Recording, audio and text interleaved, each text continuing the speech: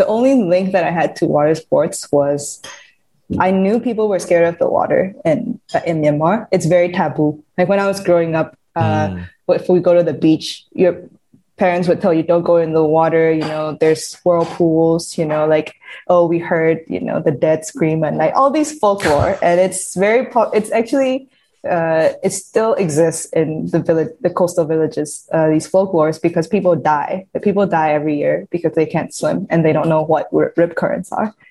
And people die every year still just by drowning by the shore.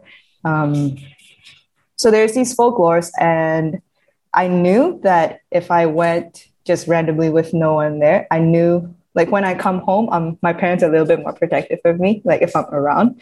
And like I knew I wouldn't be able to go to where I wanted to go to if I just said I'm just going to show up at a random beach. So the closest thing to water sports was the sailing people. I knew the sailing people had training camps in the beach. So I went to a hotel that hosted the sailing training camps. And just because I kind of figured, okay, there's probably a lifeguard there, if something went wrong, there's probably a lifeguard there, because they do water sports, like sailing training camps. So I went to that hotel, took my board, just went out surfing, came back in the water. And of course, like I went with my uncle, who was freaking out when I paddled out because he thought I was drowning, because there was a really strong current and I got pulled. And so he went to go get the security card in the hotel. And like a bunch of people were waving at me from the land when I was surfing, and I just like waved back. But then they started screaming and I was like, okay, something's wrong. And I went back in and they thought I was drowning. I explained to them it's fine. The security guard said, you can't go out there by yourself. I'm like, I'm fine. Like I have a surfboard, like waves are not that big. And they're like, no, you can't go.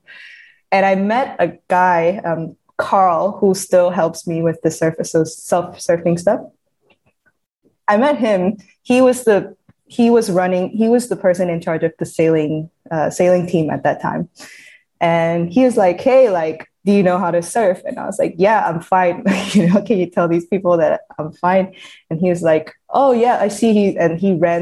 They were going to have a sailing camp at that time. And I connected with him there. And he was like, he also knew what surfing was. And he also had, it was like, he never really thought that it would happen. Like we were able to do it, but we would be able to do it so soon. But he was like, he wants to expand other water sports. He's been doing windsurfing, and he asked me if I wanted to, do like a little small surf camp for the kids. And yeah, and just like organically, we became better friends. And when the SEA Games happened, it became a little bit more official, where now, like we have now we have to figure out like if we want to have sponsors, like this and that. But I think at the beginning, it happened very organically. It was a lot of luck, where I was like, it would be nice to have a lifeguard on the beach. So I ended up going to this, I ended up staying at this hotel for a bit, and met the people who were running the sailing camp. And with that, I just left the surfboards. I would come back every year whenever I get a break from school. And slowly we started getting more and more kids who, we started getting more and more boards too. That's like part of I think that was one of the main things as well. There are a lot of kids who want to surf, but I can't bring back that many boards.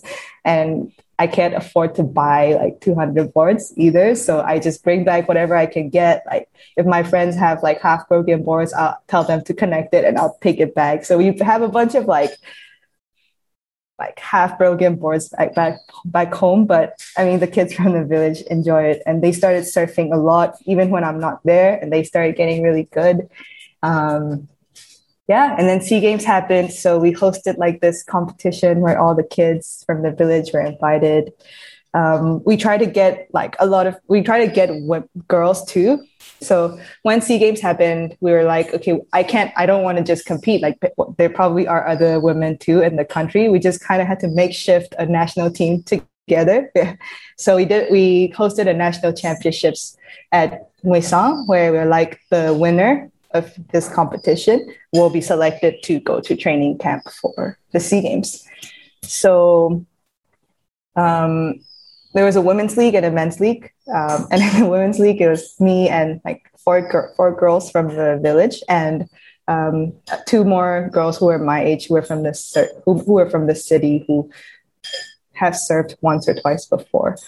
So I like the women's league wasn't that many people, and the girls from the village have never surfed before. So like, I mean, I was like, okay, like then I'm going to the SEA Games, and we couldn't find any other women who would go to the SEA Games. So it was me and 5 boys.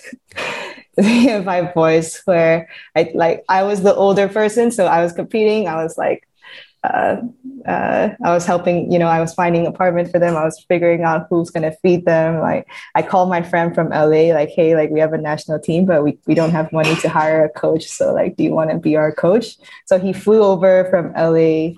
It was me, like my friend and 5 boys from the village and my friend Carl. And we went on an adventure together, a 7-month training program before the SEA Games. So that's like the journey prior to 2019 SEA Games. I have 1 million questions. Oh my God, it's so we had to makeshift a lot of things. We had to work with what we had.